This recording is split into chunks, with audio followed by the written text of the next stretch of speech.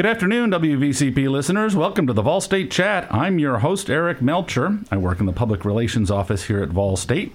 The Vol State Chat is a weekly talk show that takes you inside the college to let you know what's happening both in our academic programs, but also with our activities and public events. And I'm joined by our student co-hosts, Chloe Duvall and Winnie Combs. So guys, things are quite busy in our classrooms at this point in the semester. How are you two holding up? Oh, it's going okay. It's a little overwhelming, but it's okay. How about for you, Chloe? Yeah, things are definitely getting busier around here. Like just today, I realized that I had a paper that I thought was due this weekend and it's due on Thursday.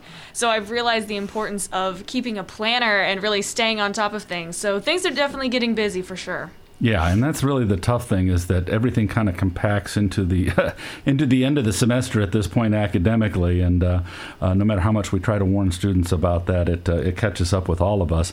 And it brings up an important point. The college can be challenging, and not just in the classroom.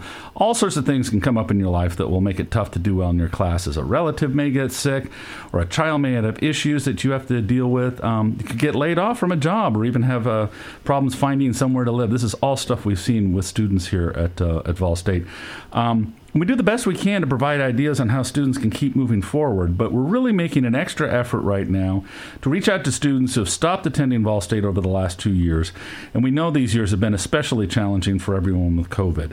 And our message is simple. It's time to get back to your college education. And you've had challenges, and we have people who can meet with you one-on-one and provide some ideas for how you can move forward. That doesn't mean we can solve everyone's problems, but there may be options students didn't know about, and we can work out the next steps that they need to take.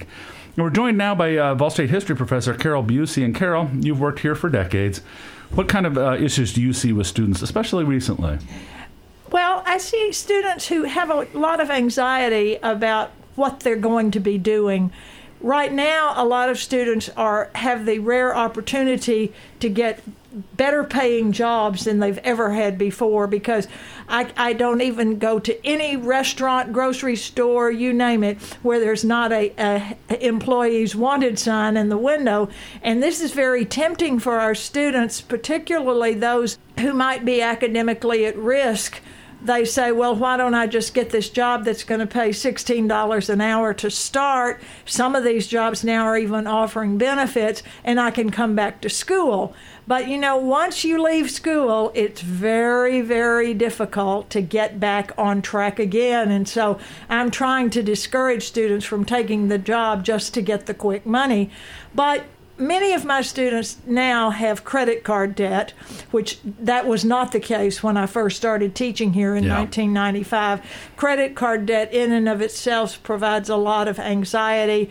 And just one small catastrophe in a student's life, such as the car breaking down and them not having enough money to pay for it to get repaired, or something going wrong, really sets the students back. And in any semester, here we are, we're starting the 10th week of the semester, and the fatigue factor has set in. It's not just the students, it's the faculty as well. And we always used to joke about how the semester went. When the first 2 weeks of class begin, the faculty is all, this is going to be my best semester ever. The students are going to love me, and they're going to be wanting to learn. And then we get to the point that, let's just get them through the semester. And so we're kind of getting to that point now that we just got to move on towards the end. Well, you bring up an important point, because with the economy, there are some amazing jobs. I mean, they're paying $22 an hour for dishwashers in East Nashville right now. But students can work and still take classes part-time. They can come here and take a class or two a semester. And as Carol mentioned, we really encourage people to keep a hand in it, because if you do stop attending for a year or two, it's much, much harder for you to get back. And that's when we really tend to lose people. And we certainly don't want to lose that. So, Winnie, you've had some challenges recently. What's the most important part of finding solutions here at Vol State or at college? So I have had a difficult semester at the beginning, especially because I got COVID the third or fourth week of school, and I'm still trying to get back on track with all of my classes. Like, I've made up all of the work that I missed in those 2 weeks I was out, but I do still have work that I was missing as I was making up, if that makes any sense. Yes. And I'm taking 18 credit hours, And it's a lot just in and of itself. And then on top of that, the first 2 weeks of school, I was working 30 hours a week, like you mentioned. And I think that's probably what kind of kicked my butt in a sense, and that might be why I got sick too, is that I was just pushing myself so hard. So I've had to see the importance of stepping back and taking less hours at work and focusing more on school, and that's what I've done. Like this week I'm only working Wednesday and Saturday and Sunday instead of Monday, Tuesday, Wednesday, Thursday, Friday, Saturday, Sunday. So yeah. I think people don't realize how hard community college students work. I mean, almost everyone has a job, at least a part-time job, and quite a few, quite a large percentage have full-time jobs, and that's not easy. Chloe, how about for yourself? What would you recommend to students who have stopped attending Vol State? What kind of encouragement would you give them to come back?